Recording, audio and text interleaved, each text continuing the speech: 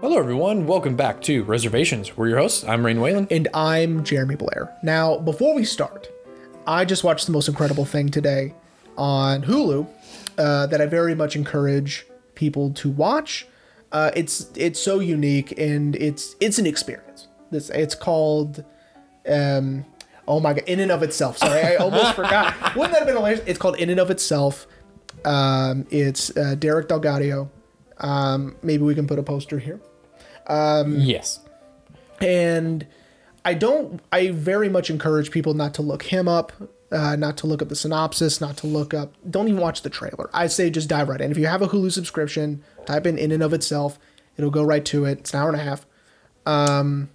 It's amazing. It's one of the most incredible things I've seen. Is it a Hulu exclusive? I think it might be. I don't know.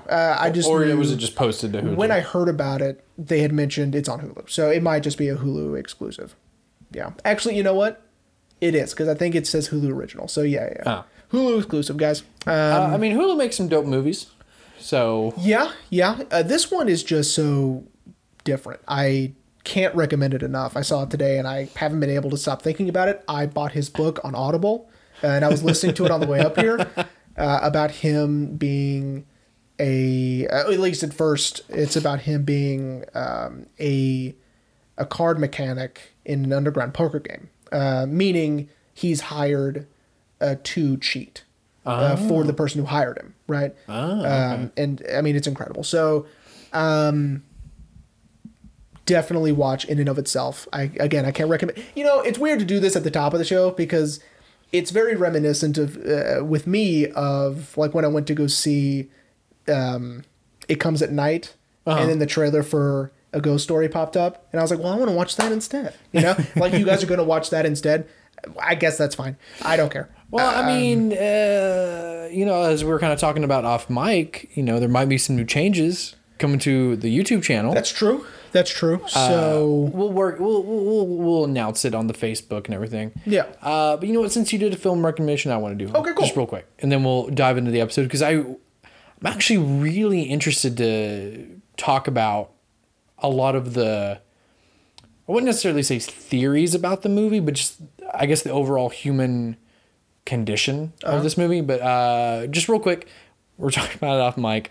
So Jeremy picked probably a really good movie compared to what I'm about to say. But if you haven't already, take the time, watch Zack Snyder's Justice League. I'm sorry, okay? I enjoyed it. Yeah. I saw it too. I didn't like it nearly as much as you did. I really liked the epilogue. That's because Jeremy has not seen the original theatrical cut, No. so he can't compare why this is better. But I can tell you, I can tell you it's shorter, the other one, but by 2 hours. Yeah, but Joss Whedon, like I saw some reviews on like Letterboxd that made me laugh. Of this one or the original theatrical? On this one, the Snyder Cut. One of them it really made me laugh because after I saw it, I was like, oh, they're out of their minds. Because they said that Martin Scorsese writing not out, like scratching not out of his Not Cinema review and crying. I was like, okay, let's relax. But like, this is cinema. I was like, well, relax. Look, I mean, the movie is way more cinematic than the original cut. We have it in that 4:3 scale, which is something that I loved. Which is, that was an interesting, and I also read a review that was sort of a fuck you to Warner Brothers and because he, from what I understand, he wanted to release it in IMAX, and IMAX theaters, the screens go up and down instead of side to side. So he wanted it so we can see everything. But then when he left the project to deal with his family troubles, Joss Whedon recut the film to be widescreen, and so we lost all this amazing detail. You definitely lost some sky beams. That's for sure. But if you haven't seen it, take the time to watch it. I enjoyed it. It does the film justice. Did you do that on purpose? No, not really. That's pretty good. Hopefully, maybe this will re-spark Zack Snyder's interest, and he'll actually be able to continue with the original plan that he had before Andy Muschietti's Flash movie. He's directing the Flash. Okay. Because supposedly that's going to reset the entire timeline. So Ashley made a good point last night when I told her that. She was like, "Oh, so this is all pointless Yeah, then?" none of this matters. But anyway, but yeah, Okay. you know, so in and of itself, Please watch In and of. Zack Snyder's Justice League. Oh my god. So, Jeremy. Yes, sir. As you just discovered, just finished this movie literally today. Yeah, literally not even an hour ago. I really enjoyed it. Good. You know, I'm gonna go ahead and get the joke out of the way now. I was pretty excited to see Michael Fassbender's Schween. Dude, I mean, it's pretty good. I mean, he's hanging brain. He is. And for all of you, this will be the last joke I make in this episode, but for all of you Sunny Philadelphia fans out there, he hangs dong.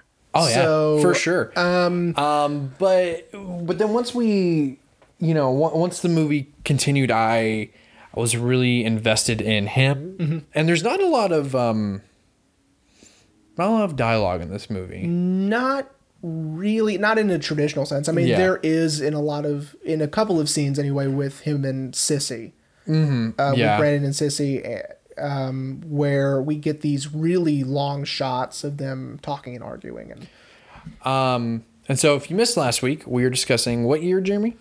2011? 2011. Shame. Shame. Steve McQueen's film. Well, I'd like to point out we should use his full name, Sir Stephen Rodney McQueen. He got knighted. I didn't know that. That's cool. I had to look it up because I was going to ask you on camera, and I wanted to know ahead of time if any relation to the other Steve McQueen. And then when I looked it Look him up. and I was like, oh, he's British. There is no Oh, relation. I didn't think you would go straight for the British aspect of him to say that he's not related to Steve McQueen, but that's fine. Well, he's an African American filmmaker. Yes. Which his film 12 Years a Slave, you know, I mean, it's incredible. I don't know if you guys have seen 12 Years a Slave. I highly recommend Fassbender's it. in that too, isn't Yes, he? Fassbender is in every single one of his movies except Widows. He's got that Liam Neeson though. Yeah, I guess. But we're not talking about Widows or 12 Years a Slave. We're talking about Shame. Shame. Before we really get into it, I wanted to ask, Sure. because they don't give a reason, because, you know, there's reasons for certain things. Why is it called Shame? A lot of it is, I think, his sort of self-loathing, Okay. right? And, you know, to boil this movie down, this movie's an addiction movie. Right. Much like our shout out to our Requiem for a Dream episode. Yeah, it's an addiction movie. And so where he is aware That he has a problem. of this addiction and knowing that, you know, he's really not doing anything to stop it, really. Yeah. So I think that's where the title comes from. And Okay. again, and we'll get more into his relationship with his sister, but that's also got some baggage. And so it's on multiple levels. It could also be her as well. You know what I mean? Like her level of self-loathing, which we get to a crescendo near the end of the film, Yeah, the last 15 minutes of the film. where that sort of, you know, breaks down. But I think that's sort of where the title comes from. And I could be completely wrong. I mean that's good. I tried to figure it out because, like I said, you know, most films have a reason for the title. Not all the time.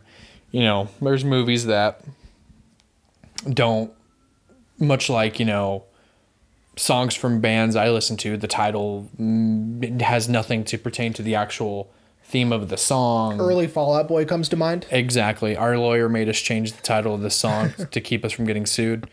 Yeah, man. I'm actually surprised I still remember that. I am too. It's a great album though. Yeah. One from Under the Cork Tree. Under Cork Tree. Yeah.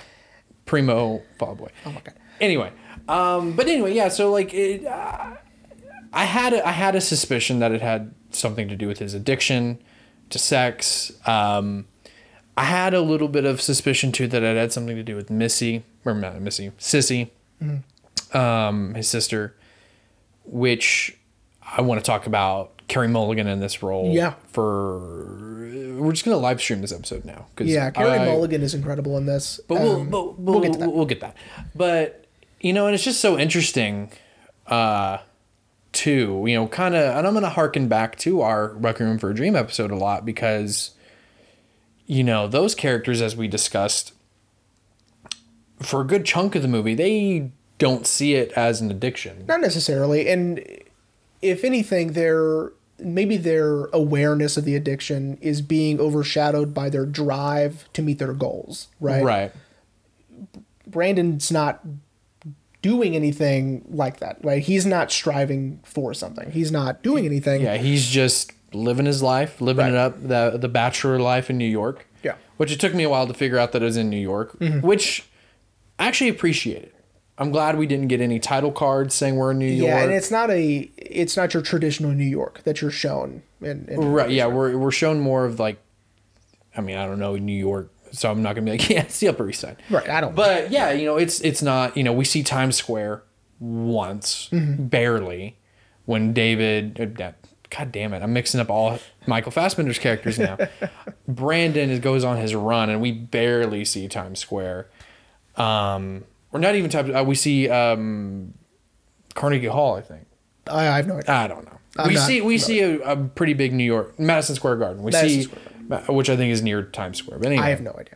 If that's true. But yeah, it's, you know, it's a different version of New York. You know, we're used to seeing everything that came to mind, even though this film doesn't take place in New York, is Brandon is almost very Patrick Bateman-esque. I was going to bring that up. So Even though I wrote it down. I wrote down that he and his group of, and I put friends in quotes, co-workers, I guess, and boss, are very reminiscent of American Psycho. And I even put, not in a joking way, like I'm not joking. I'm not like, you know, making a comical comparison. I truly, you know, their job is sort of ambiguous. Yeah, I was like, are they ever going to tell us what they do? No. And, you know, his boss especially is a complete scumbag, right? Oh, yeah, well, and seeing that guy plays a lot of good scumbags. He does. I recognize him in a lot of... He was the villain in Iron Man 3, or one of the villains in Iron Man 3. The only role I see him play a good guy in, and he's in the movie for like 5 seconds, is Gore Verbinski's the Lone Ranger. He plays Armie Hammer's brother. He also has a really good small role in Flight. With Denzel? Mm-hmm. Love that Denzel. Yeah. But yeah, like, very early on in the film, I was like, this is very kind of American Psycho-esque. It is very American Psycho, yeah. Brandon has his morning routine. Wake up, get something to drink, check the messages, shower, go to work. Yeah. His apartment is very neat. It's very organized. And very simplistic in design. Yeah. I would say it's very neutral in color. Mm-hmm. Every time another joke that I'm going to make, when I was like moving apartments or going to a dorm or whatever, in college, I would always make the joke that when we get to the stainless steel stuff for like bathrooms and stuff, I go, oh, we can go American Psycho with the theme, you know? Yeah. It's very, you know, it's very high society.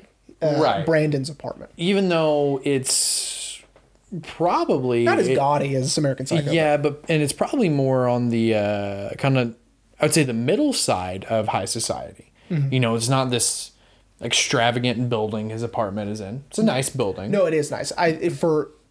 In our perspective, it's very high society, right? Right. I would say that I don't think we could comprehend the true socioeconomic elite. I don't think we would be able, like, to us, I mean, it's a fantasy. It's more than a fantasy. It's complete lunacy, right? Yeah. We wouldn't be able to comprehend it, right? But to us, this is high society. So but I kind of like that too, you know, that Steve McQueen is showing us this high society through a lens that's probably more middle high class society, but you know, yeah, you know, and you know, Brandon's look too, you know, really nice.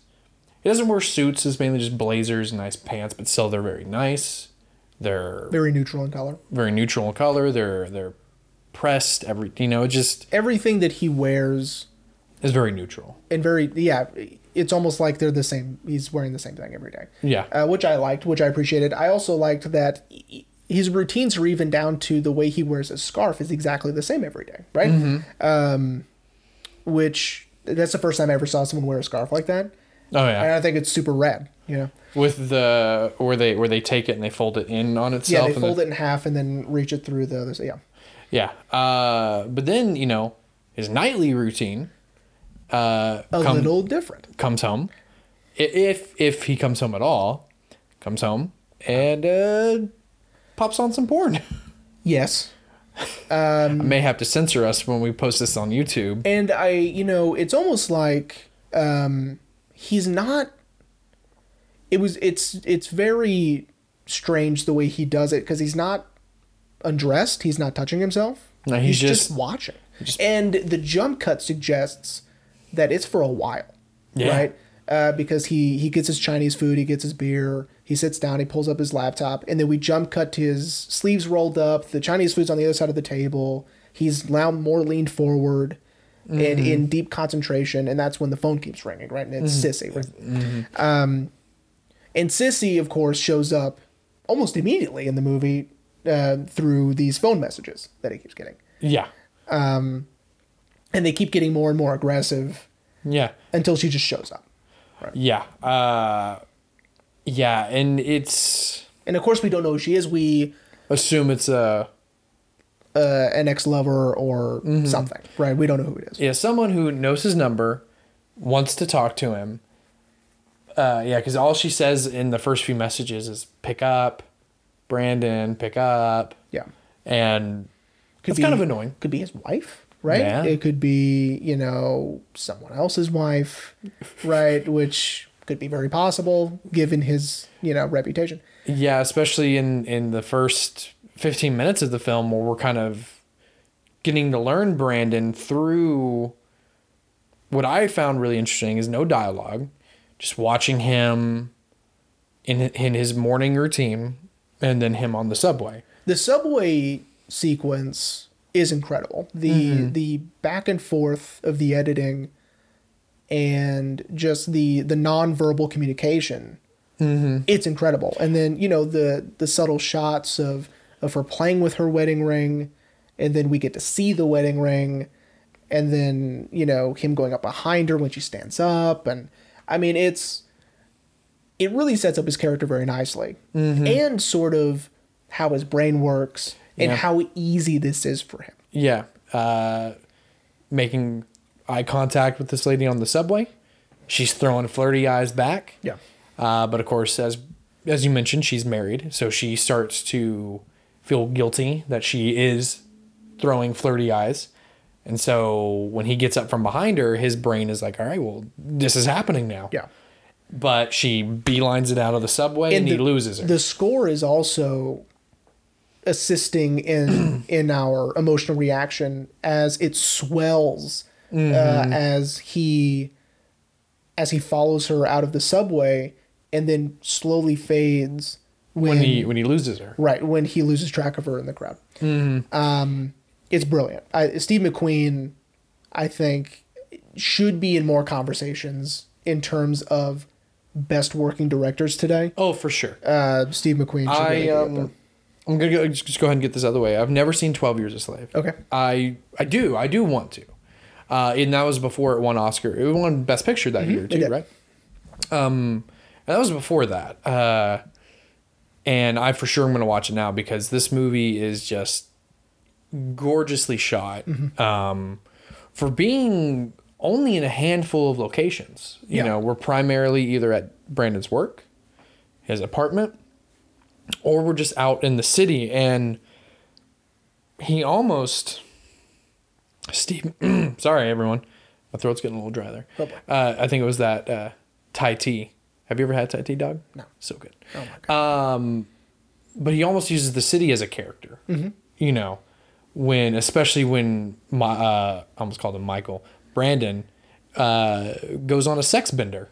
Yeah. And Steve McQueen is using the city to almost guide Brandon to these next encounters. So we don't really get a lot of... No, not necessarily. Places. And even when we're in another location, We really don't get establishing shots. We don't get wide shots. We don't get, we don't get a sense of the geography of the space we're in. Right. Right. Especially when we get sort of a tracking shot going into that nightclub where Sissy's going to sing. Mm-hmm. But then once we're there, it's tight close-ups on our characters, right? Yeah, and so we don't know where this lounge bar is. And even when she's done singing in there at the table, it's just 2 or 3 shots and we're done, right? Yeah. So it does give an intimate feel and also a sort of, I wouldn't say claustrophobic feel, but a sort of a interesting feeling where I don't know where I am. Yeah. Right. Confusion maybe, but it's also not uncertainty. It's also not very jarring. No. There's a lot I feel like we've talked a lot of films that do that where we don't know the audience, we don't know where we are. Requiem for a Dream is a wonderful example. Mm-hmm. Yeah, I think we're going to be referencing that a lot. With that, we didn't know where we are at all, and it was a little uncomfortable. With this one, jarring, yes, but I didn't find it uncomfortable. No. There's a little, I think, intentional. I didn't read anything about this sort of homage. But when he gets to the underground gay club, it's very reminiscent of the beginning, technically the end, of Irreversible, Gaspar Noé's film, where it's shot in reverse chronological order. So in the beginning of the film, but the end of the narrative, it's shot in that, red, orange, light hue.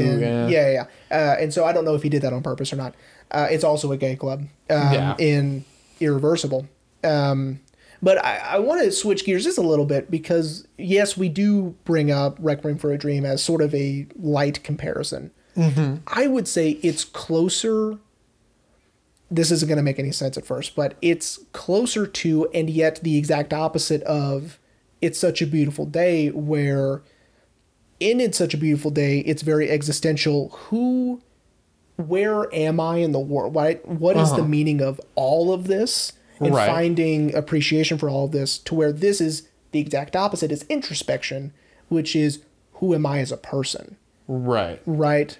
And my place in any of this, right? I think that, he spends a lot of time by himself, Brandon does. Mm-hmm. The opening shot, especially, is just him staring at the ceiling, almost in quiet contemplation or in self-loathing contemplation. Yeah, because if you go back and think about that opening shot, it was probably after a sexual encounter the night before. And, because the bed is messed up. And it's, it's about a good 5-6 minutes. Well, I would say about 5 minutes. No. The shot? No, it's not that long. But because him and Sissy on the couch watching TV is 6 minutes. Oh, okay. So if that felt like an eternity, the shot's not. It's like, it's very impressive that these guys are, having to invoke such emotion and memorize so much dialogue. Yeah. That, when you're like, dude, they haven't cut yet, It's been a while. It's just extremely impressive. Yeah. So no, it's not that long, but it is a good minute or so. Yeah, I mean, a lot of it with him not blinking. It's almost like when we talked about A Ghost Story, of these long shots. I was gonna say something, but you kept talking, and it'll come back to me. Okay. But yeah,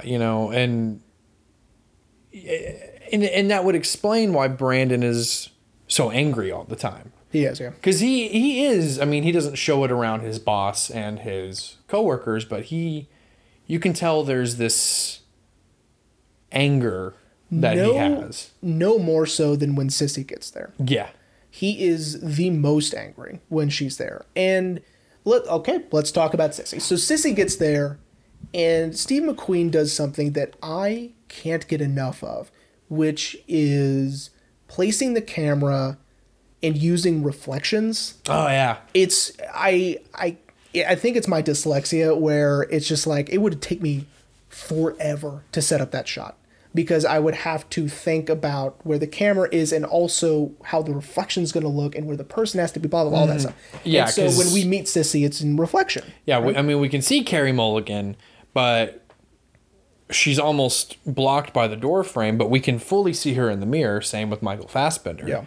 The camera's not in shot. I mean, in terms of technicality, and we'll get back to Sissy, I'm always been impressed with mirror shots, because it's like, how do you not see the camera in the reflection? Right, and if you digitally take it out, how can you see what was behind it, right? So, Right. I mean, it brings up a lot of technical aspects and technical questions that we don't know, right? If Right. you do know, let us know how they did it. 'Cause I Please. don't know. But yeah, and that's the only time, and I was thinking about this throughout the rest of the movie, that's the only time that Brandon smiles around Sissy.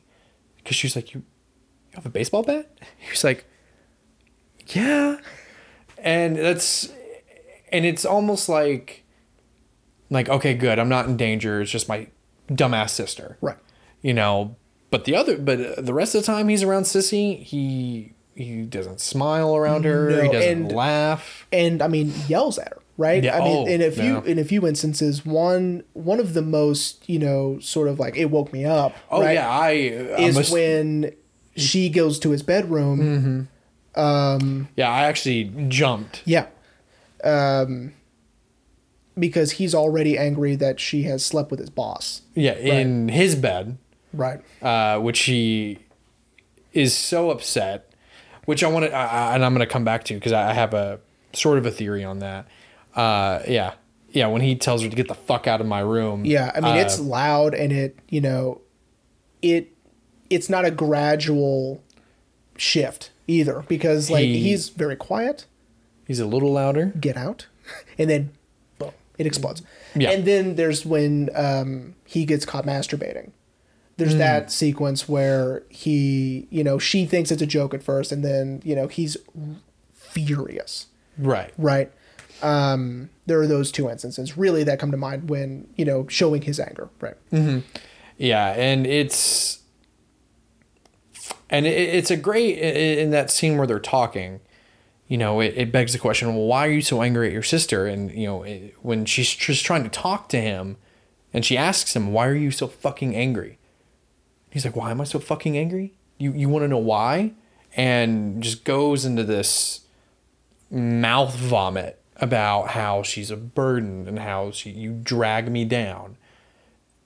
And it's so crazy to me, and something kind of a side note, something I really love is this movie does feel very realistic too in its conversations.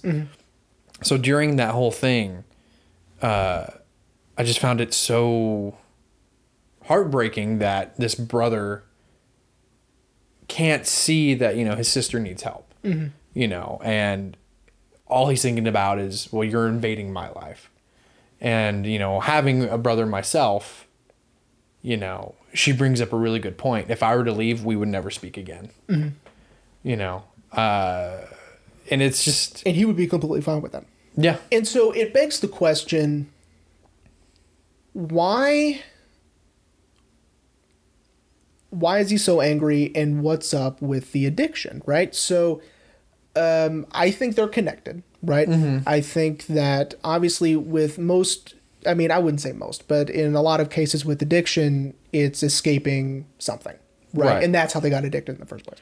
It occupies the mind. They are not thinking about whatever they were thinking about and whatever. So it leads me to believe childhood trauma, maybe. And it's implied, with Sissy's voicemail. We're not bad people. We're just from a bad place. Right. And then I love when directors do this where they have an opinion about the material, but they leave it up to you, right? Steve McQueen says he personally doesn't see anything sexual about their relationship. He just thinks that they are comfortable around one another and it's not a big deal, right? There's constant nudity in front of one another. Right. Yeah. When we first meet Sissy, she's in the shower, fully naked. Yeah. And he's not like, I mean, he does offer her a towel, but he's not Yeah. like actively Because she must be cold, right? right.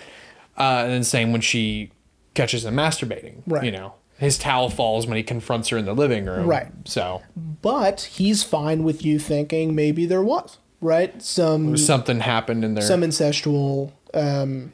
And now, again, what do you think, right? Because that was one of the questions I wrote down, because I think it's interesting to contemplate and explore these ideas. Didn't get that feeling of any incestual things.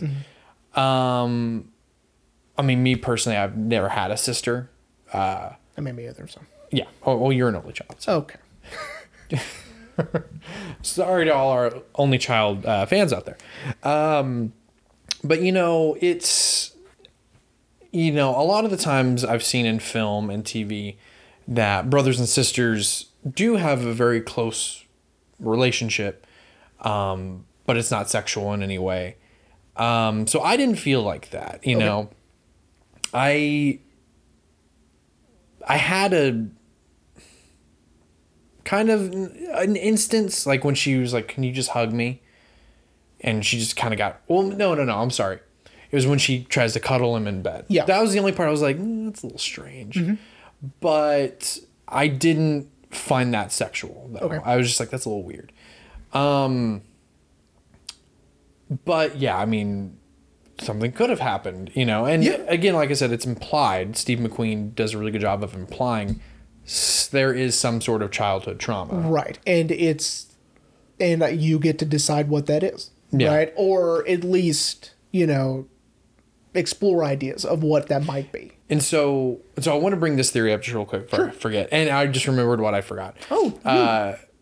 I'll make it brief. Michael Fassbender, because we were talking about there's a lot of takes without dialogue. Michael Fassbender does a lot of face acting. Yeah. Especially in the threesome sequence. Oh, yeah. A lot of face acting. A lot of face acting. But anyway, what was I talking about? We were talking about theories. Theories, right. Okay. Is something else that Brandon can't stand is not being in control. That's why he's so disgusted when Sissy sleeps with his boss. Not only because, that's my boss. You just had sex with my boss who's married and has a family. But which he doesn't care about, by the way, because he encourages his boss to go talk to that blonde woman at the bar. Yeah. So he doesn't care about that. I think he just brought it up to make Sissy feel bad. Right. But anyway, but you know, he can't stand that. Okay, I'm not in control here. You just went to my bedroom to have sex with my boss. So fuck you. I'm going to go on a run then, because he can control that. One of my favorite shots in the whole movie is his great tracking shot. Right, is his run. And I mean, from just a technical standpoint, extremely impressive. Not only that they kept up with him in a very busy city as New York. Yeah, I mean, it's like, you know, they would have had to close that whole section off, or at least, if not the street, at least just the lane, right? Yeah. And anyway, doesn't matter. But anyway. I've always been impressed by that, and it's very, again, like I said, reminiscent of the opening shot where he's just in his thoughts, right? This is a time for self-reflection, right? And I think the best scene of his self-reflection is when Sissy sings. So the way they filmed that, before we get into the scene itself, is there were 3 cameras separate, right? So one on Carrie, one on Michael. And one on the other actor. I forgot his name. I think his name is David. All at the same time. So it was all happening in real time. Okay. The scene is shot in real time. And he got to choose when to cut where, right? Later. Gotcha. So he could have this single shot. He could have done the entire thing on just Carey Mulligan, right? Yeah. It's good to have options, but I don't know. It's not a emotional song. New York, New York. New York, New York. If you've listened to the Frank Sinatra version, you know it's not, right? Or at least it's not meant to be. Right. But the way she does it, and both of them get so emotional, you know, you can tell, there's something there, and then we could spend all day dissecting the lyrics and what triggered what when, right? Mm-hmm. And right. So I mean, it's one of my favorite scenes in the movie. Well, and also, shout out to our Inside Llewyn Davis episode. Getting to hear Carey Mulligan sing again, was amazing. I think she has a great voice. Neither Fassbender or the other actor had ever heard her sing before, and so those reactions were also genuine. I feel like this is just me personally because I'm a big fan of Mumford and Sons. I think Marcus should do a side project, and it's just him and Carey. Yeah, because I would love to hear them singing together. Mm-hmm. But anyway, the scene is very gorgeous, not only in terms of how it's shot, but Michael Brandon crying. Yeah, it's that one tear. It's narrative implications. Yeah, like Denzel did in Glory. Yeah, it was a good Glory cry. I'm always impressed by actors who can do that. And Carey cried too, if I'm not mistaken. I think she had a tear going. But yeah, Fassbender's was, Yeah, and that's also very crucial to Brandon's character development because, we could tell very early on that morning that he does have a very combative relationship with Sissy. She's drinking orange juice out of the jug. Can you get a glass, please? Yeah. If you're going to stay here, your ass is out the door with me at 7 a.m. Just laying out all these rules. And so then the fact that he even showed up to her gig, I didn't think he was going to show up. I was like, oh, he's not going to go. Especially considering she had brought up the fact that she's asked him to come to other shows and he hadn't. And so I was like, oh, he's not going to show up. So that shocked me. I was like, oh, wow, he actually went. And the fact that her singing triggered this response in him, I'd said it twice already, but I'll just say it a third time. Again, very much implying that something happened in their childhood. Yeah. And something about this song is triggering a lot of those memories. Right. And and he hates that he's thinking about it, right? Because, I think that's the one and only reason he hates seeing Sissy. Is that he has to think about it whatever brings happened. Back so many memories, right? Yeah. I in one of your favorite shows, Scrubs. I was like, Dr. Cox hates seeing his sister because it brings so much childhood trauma back to the surface, right? And I think that's exactly what this situation is. Mm-hmm. Absolutely, yeah, I 100% agree because, it's one thing, to be angry with someone, if they just make mistakes, but it's a different kind of hate. It's a different kind of anger and hate with Sissy. And I think it's because, like you said, it forces him to think about what happened. And it's a fine line. This sort of, which is, again, the acting is tremendous, right? Mm-hmm. Because he has to be angry she's around, but not completely hate her, right? Because he has to invoke, I still love my sister, but it's too hard, right? Especially in that scene when she comes to sit at the table with him and I think either the actor's name is David or the character's name is David. I don't remember. Yes, the character's name is David. I don't know what the actor's name is. And she's like, so how was it? What did you think? And you can tell, and it's a testament to great writing and great acting, you can tell he really wants to really say what he thinks, but he knows if he says what he really thinks in front of his boss, he's going to come off as an asshole. So he tries to mask it with like, yeah, it was good. It was good. Yeah. Like, yeah, it was good. And you could tell that even kind of hurt her a little bit. Like, oh, it was just good. Yeah, I read it a little bit differently. I read it that he wanted to say it was great, but admit how it hit him emotionally, right? But number one, saying it out loud would make it too real. Number two, they're in mixed company, like you were saying. His Right. boss is there, right? And then again, he doesn't want to admit that he's still struggling, right? Right. I read it that way, that he is, trying to come off as if all the stuff they went through, it's all past him, right? It's all gone. Right. Okay. Well, I kind of like that a little more. I mean, it's like I said, it's a testament to good writing and good acting. Like the writing was on point, and how Michael delivers these lines, and even how Carrie reacts to them, is great. So I really want to talk about his quitting cold turkey. It's after they have their fight when she catches him masturbating. She opens up his computer to see that. So we finally see what he's been looking at the whole time. Or at least that time. At least that time, yeah. And so he just decides, and she's so disgusted with him that she leaves.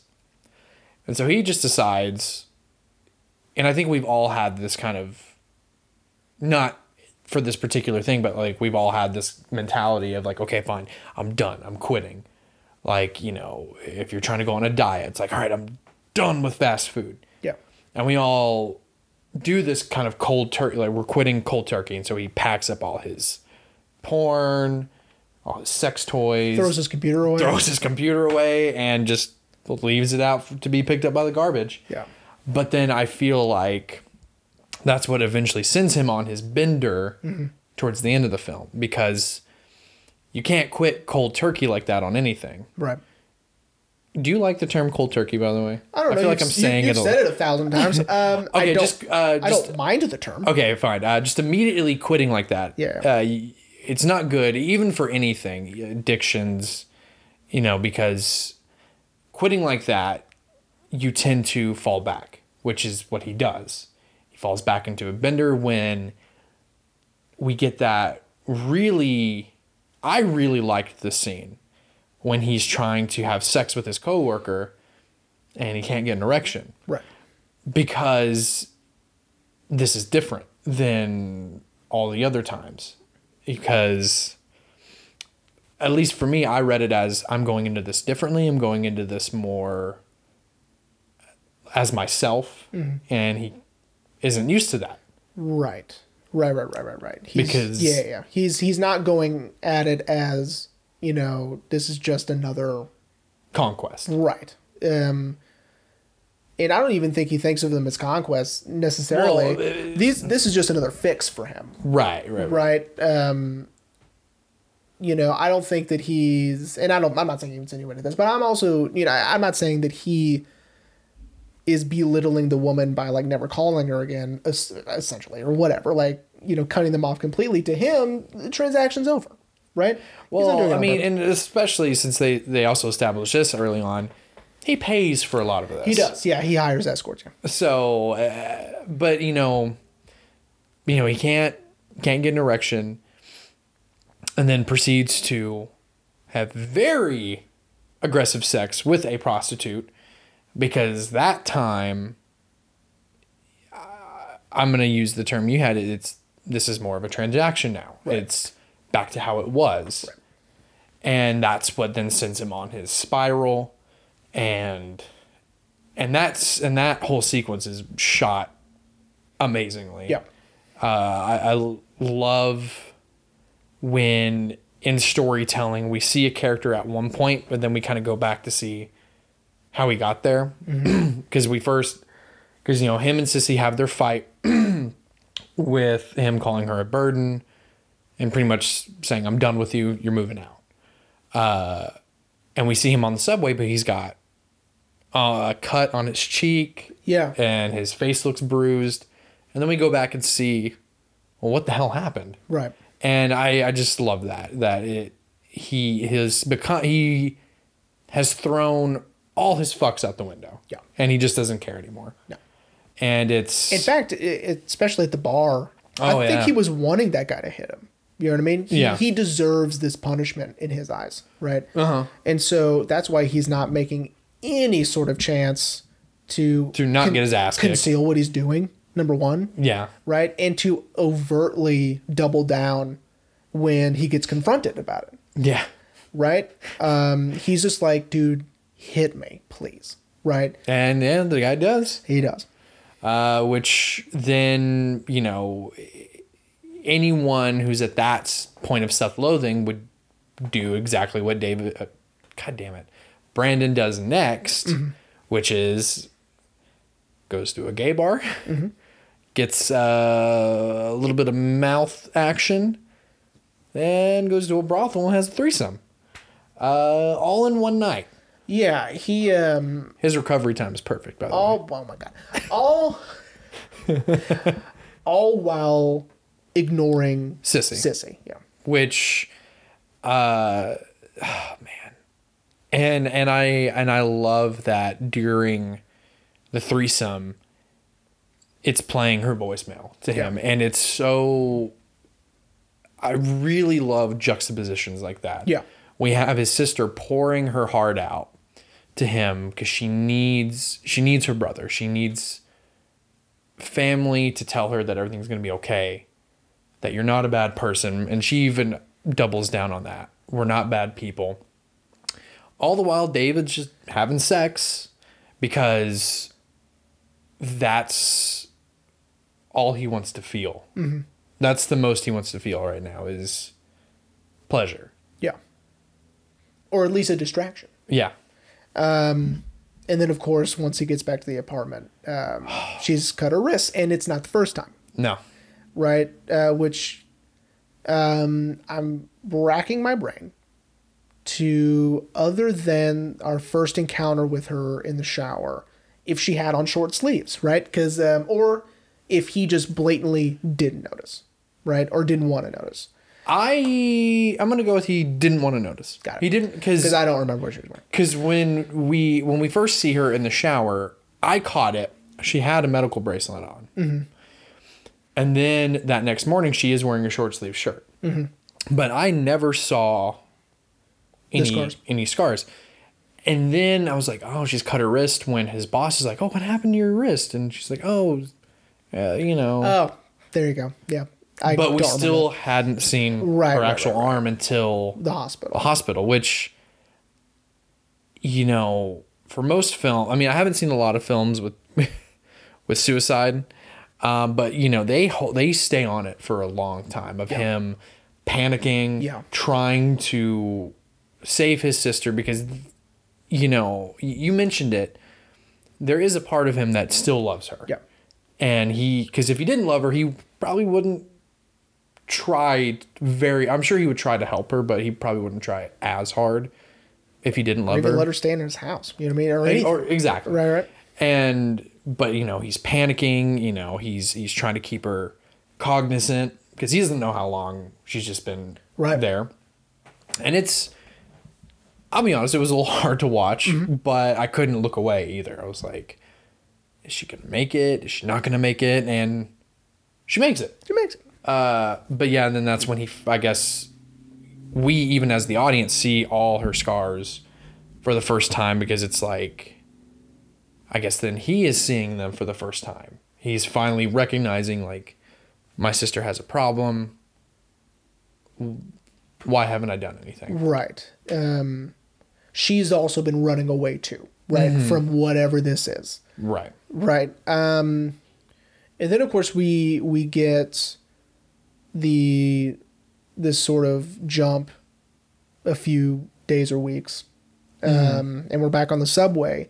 And you had mentioned that it was unusual or, defies the odds but it's actually not. Not if you live in a big city and are in a constant, regular, routine commute. So are other people, right? I know. It made me think of the pitch meeting joke where, like in Home Alone 2.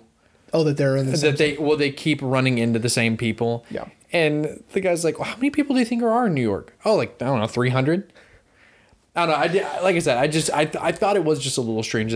What are the chances that he would happen to be on the subway again? And hey, there's a married lady again. There's that woman, yeah. There's flirty guys. And this time, she's in. She's like, let's go. Right. and then we get that long close up of him, and then the movie's over, right? We don't know what he decides to do. We don't know if he's like... What do you think he decides to do? A part of me, the optimistic part of me, hopes that he would have learned from all of this. Learned that his computer was full of porn on his hard drive, which, my man, you're not turning on, private browsing? Well, and then also, that's the level of his addiction. He doesn't care. Yeah. Then everything with his sister, I would hope that he is finally like, okay, I have a problem. My sister has a problem. I need to get better so I can help her get better. So a part of me would hope he'd be like, nah, fam, I'm good. But then there's also the part of me that knows that we as humans are flawed. And like I said, I love that this film is very realistic in its story and its dialogue. And so part of me also feels like he's like, all right, let's go. Let's get off this next stop and get a hotel room. And what's interesting is in the first instance, in the beginning of the film, he is an active participant in this exchange. Mm-hmm. Not this time. No, right? He's more just looking at her this time. He's a little more stoic, and he's not reciprocating these glances, right? Right. He's contemplating what to do next. I would say the optimistic part of me outweighs the realistic, but I don't know which one to more go with, because we have this very ambiguous ending where honestly it could have gone either way. He could have cut right before Brandon started throwing back flirty eyes himself. Mm-hmm. Or he may just like, no, I'm good now. Like, go back to your husband. Right. We don't know. We don't know. Which I love. I like that movies can provide this sort of... You have started to get me into this groove where I don't need a cathartic ending. Cool. To feel like I watched a really good movie. Like most movies, I'm like, what happens? But with like this one, with this very ambiguous ending, I'm like, okay, so he may have slept with her, or he may was like, here's my stop, I'll see you later. Right. Who knows? Who knows? I read a review. Well, it wasn't a review. It was a blurb. It might have been Peter Travers. I don't know who it was. Well, Peter Travers knows what the fuck he's talking about. But someone said that it was a riveting psychosexual drama, and I didn't like that, because that's boiling this thing down to just its cosmetics, right? Okay. Because Steve McQueen chose sex as the addiction. Didn't have to be, and the movie's still the same. Yeah, it could have been. It could have been like Requiem. It could have been drugs.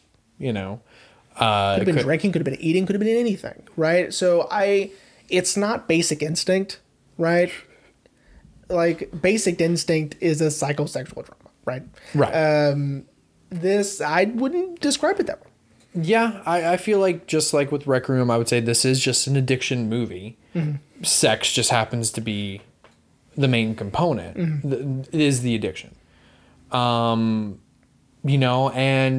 Or it's a movie about trauma, right? I mean, it's not just one thing, right?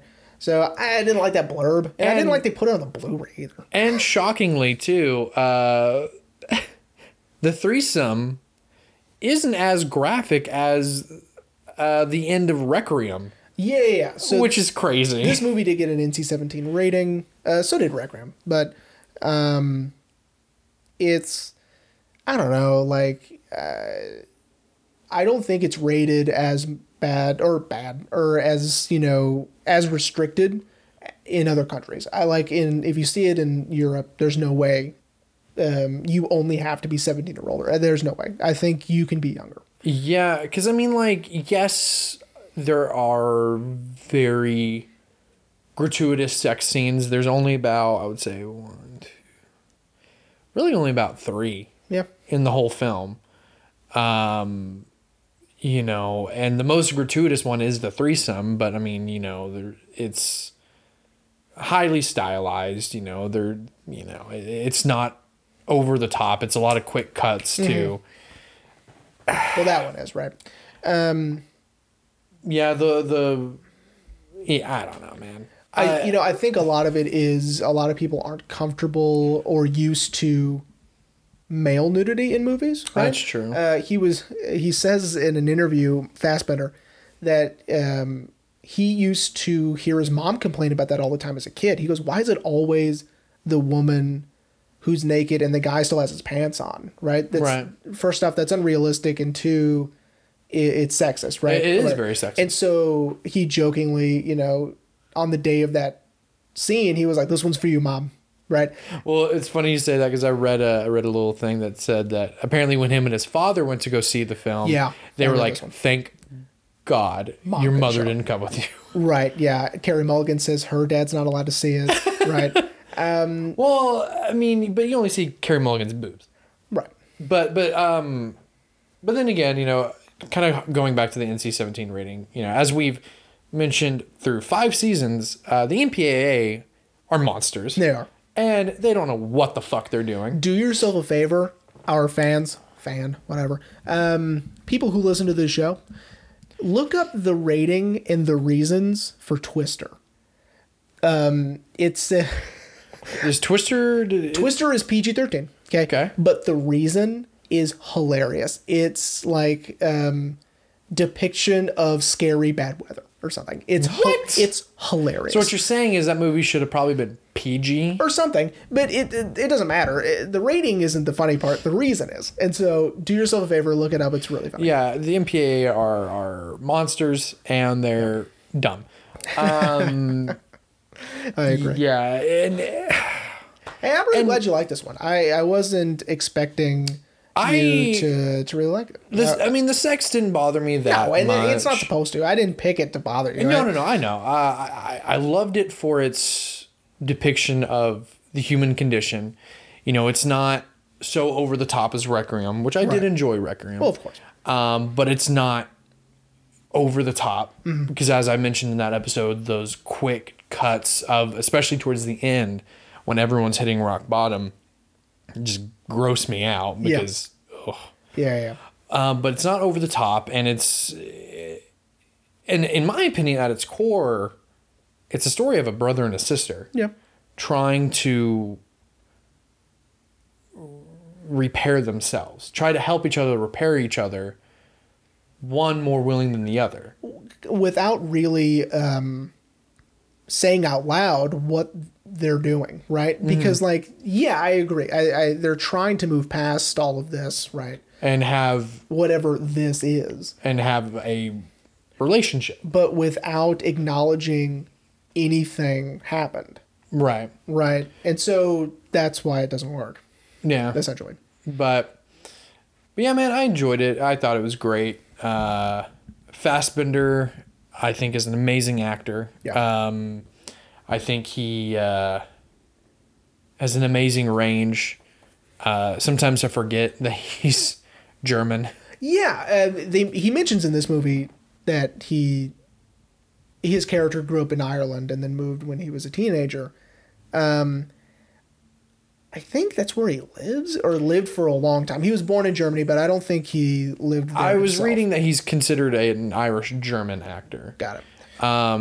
Which probably would explain why his accent is so different. It's very unique. It's not you can't pinpoint it. Yeah, it's not German, but it's not Irish. Yeah. It's kind of a melding of the two. There's another actress that's like that has a very unique accent. Oh, it's the woman who plays Maggie on The Walking Dead. She has a Lauren. Lauren's her first name. yeah. She has a very unique accent where hers is half British, half American, half Southern American, right? I mean, it's she says certain words that are Britishisms, sort of, and then she speaks with an American accent most of the time, right? Yeah. So it's sort of like that. Where it's strange. So That has nothing to do with anything we're talking about. But yeah, Fassbender is awesome, and this definitely was, I think, before he did an X-Men movie, right? Because he wasn't very swole in this movie. No. And they got him cut for the X-Men movies, bro. That's fine. But yeah, man, I love Michael Fassbender. So as soon as you said Michael Fassbender, I was like, all right. You'd like Hunger. On the Criterion Collection. Oh. Steve McQueen's first theatrical release, first movie, or first like big movie or feature length. I might have to comp that. It's amazing. It's about the hunger strike in this Irish prison. Oh, Scottish I prison. think I've read some stuff about It's that. incredible. There is I don't want to get it wrong, I think 20-minute long shot scene of him and this other guy. Unbelievable. Just like talking? Or? Unbelievable performance by Fassbender. So on the whole, everyone, Steve McQueen knows what the fuck is up. He does. And even Widows had, it's my least favorite of his, but it had really, really cool stuff in it that he does. So Jeremy. Yes, sir. Are you ready to wrap up? Yes, sir. Yeah, man. I really liked it. And Highly recommend people see it. Obviously we've ruined it by now, but it's on HBO Max. Which yes, is cool. that's where I found that. it. I found it on HBO Max, everyone. It was on not Hulu, but on Netflix. for a Yeah, while. that's where I looked first, and Not there. And then I just searched it on my Apple TV. Apple TV, and Yeah. it immediately says "Play now," HBO Max, and I was like, oh, great. Yeah, I loved it. I love Carey Mulligan, as I talked about in Great Gatsby and in Inside Llewyn Davis. I think she's an amazing actress. I of course love her episode in Doctor Who. She had an episode in Doctor Who. Oh. I think you would like that one because the Doctor's not even in it. It's all Carey Mulligan. And they introduced some of the best villains, the Weeping Angels. Anyway, loved the movie. Loved the writing. I for sure want to see more Steve McQueen now. yeah. Oh wait, sorry, Sir Stephen Rodney McQueen. Oh boy. Yeah, I definitely want to see 12 Years a Slave. I probably won't see Widows. Widows didn't really interest me that much anyway. Yeah. I forgot the guy's name, and I wish I could remember it because I love this guy. He just did Judas and the Black Messiah. He was in Get Out, of course. Oh, Daniel. Yes. I can't pronounce his Yep. last name. Yep, so- I'm so sorry, Daniel, if you're watching, buddy. We love you. Oh yeah, dude. If you're watching, dude, drop a comment. That would be nuts. Yeah, we love you, bro. You. So if you're you watching are or awesome. listening, yeah, he does. There's a scene where he is confronting. Because he's like the bad guy. He's he's like the bad guy's right hand man. heavy. Yeah, Gotcha. he's the guy who gets his hands dirty, right? And so he's confronting one of these guys who was supposed to do something and they screwed up, right? The camera spins around them, right? Uh-huh. And he's making the guy rap for him, right? Because they were like, "What were you doing?" Instead of paying attention, he goes, "Well, I was rapping." And he goes, "Do it for me," right? And Daniel gets closer and closer and closer, and the camera spins and spins and spins, and he's like, yeah, okay. He's grooving, shoots him in the head. I mean, it's incredible. This scene and that sequence. Watch it for that.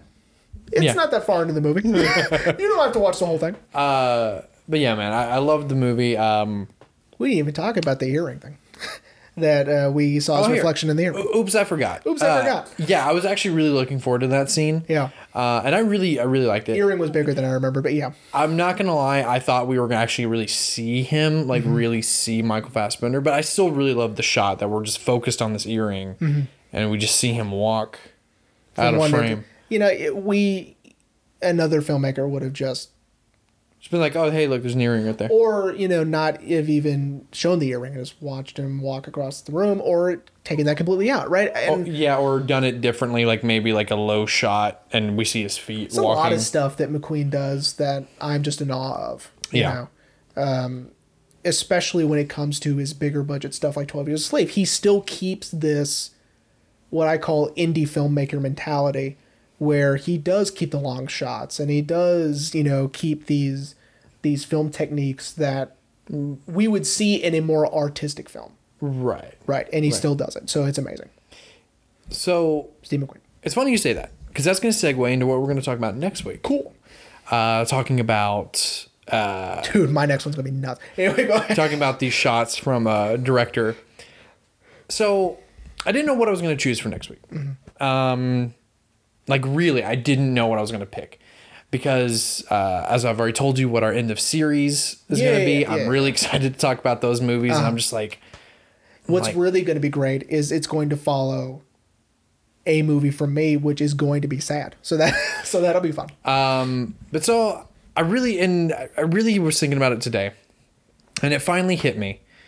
I want to talk about this movie mainly because we've mentioned it on the podcast before. We've just mentioned it. Okay. Because you said no one but him could have done this movie. Okay.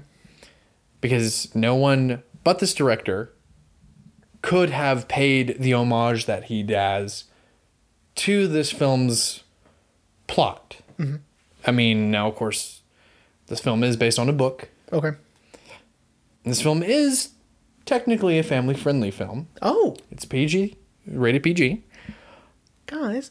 We will be discussing Hugo by Martin Scorsese. All right. Because big fan. I watched the film a while back and I loved it. I loved only Scorsese could have paid the homage the respect to George Méliès Mm-hmm. that needed to be paid. I mean, the respect that George Méliès should be getting by every filmmaker to ever turn a camera on. I mean, anyone who's ever thought about doing a special effect owes him money. I think I may ask you, because I may do it, let's also watch Journey to the Moon. We can. To incorporate that into the episode. Yeah, because I've always seen that film. And I think it's on Amazon. 1902. I have the Blu-ray. I also have a collection of his on DVD that has it in there. So if you need it, you can. But I'd seen it everywhere. And I'm like, what is this film? And then when I finally saw Hugo, I was like, that's that movie. And then understanding how George Méliès is so integral to modern film now, I was like, I need to see this movie now. Yeah. And I fell in love with Hugo as the movie as a whole too, because it's got great actors in it. Asa Butterfield, my boy Sacha Baron Cohen up for that Oscar. But then you've got, Sir Ben Kingsley. You've got Sir Christopher Lee, R.I.P. R.I.P. And I was like, you know what? We need to talk about this movie. Because this is a movie, it was a book and then turned into a movie it's a film appreciation film, essentially. Yeah, which is really cool that the author, I don't know who the author is, decided to create this fictional world that leads into this real person, right? And this person that actually existed and his real history and his real situation where he ended up as well. So yeah, that'll be fun. Yeah. I love George Méliès. Yeah. And you also love Martin Scorsese. I do. Guys. And I really want to talk about the fact that one of the most gangster violent filmmakers made a kids movie. I think it was because his daughter was so young, Francesca. He talks about her all the time, which is how I know her name. And and she gives him shit. A lot of filmmakers start doing this, and actors do this when they have children, is they want their kids to be able to see something that we're in. That's probably why Michael Pena did Tom and Jerry. Right? Maybe. I mean, you can show your kids Ant-Man. Yeah. Yeah. That's good enough. Oh, yeah. All right, everyone. Well, we hope you enjoyed Shame. Mm-hmm. Next week, Hugo. Before we close out, did just want to mention our special episode will be up. As of this recording, it'll be up tonight. But when this episode comes out, it'll be out a few days later. Hope you checked that out. Yeah, that'll be fun. Like I said, we'll probably never do one of those again. Maybe not. It was maybe another kid. Maybe, I don't know. Again, watch In and of Itself, and I guess watch Zack Snyder's Justice League too. But for sure, watch Shame. Yeah. And we'll see you next week for Hugo.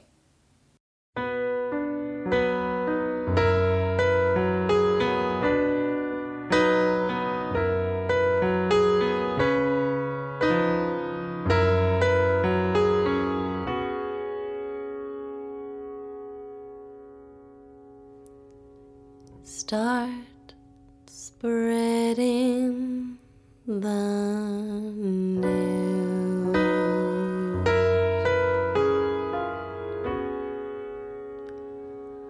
I'm leaving today.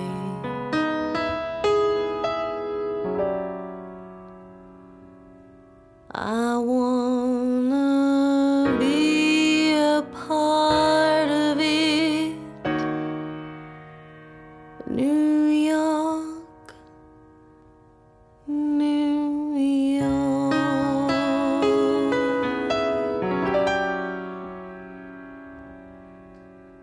I wanna wake up in a city that doesn't sleep,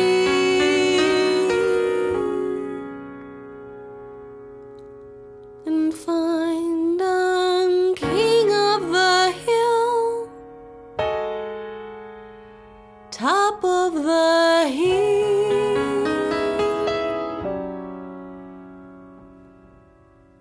These vagabond shoes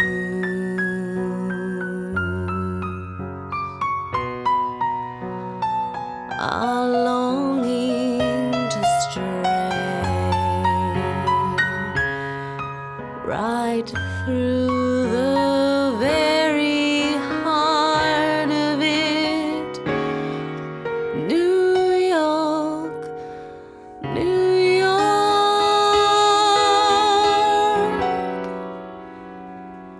If I can make it there, I'll make it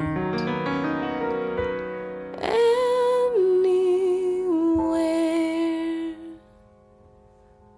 It's up to you, New York, New York.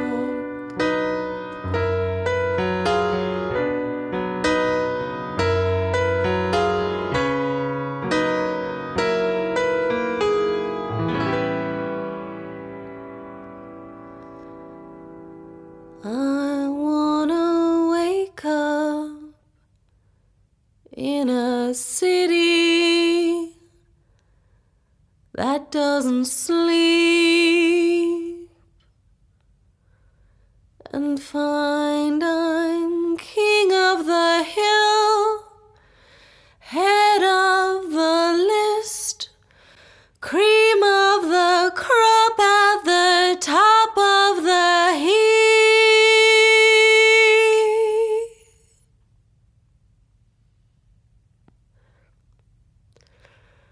These little town blues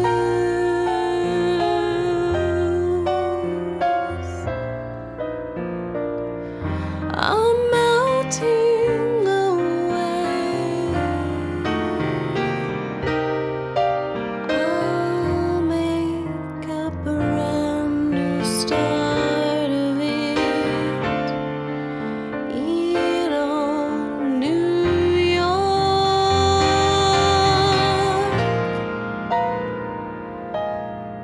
If I can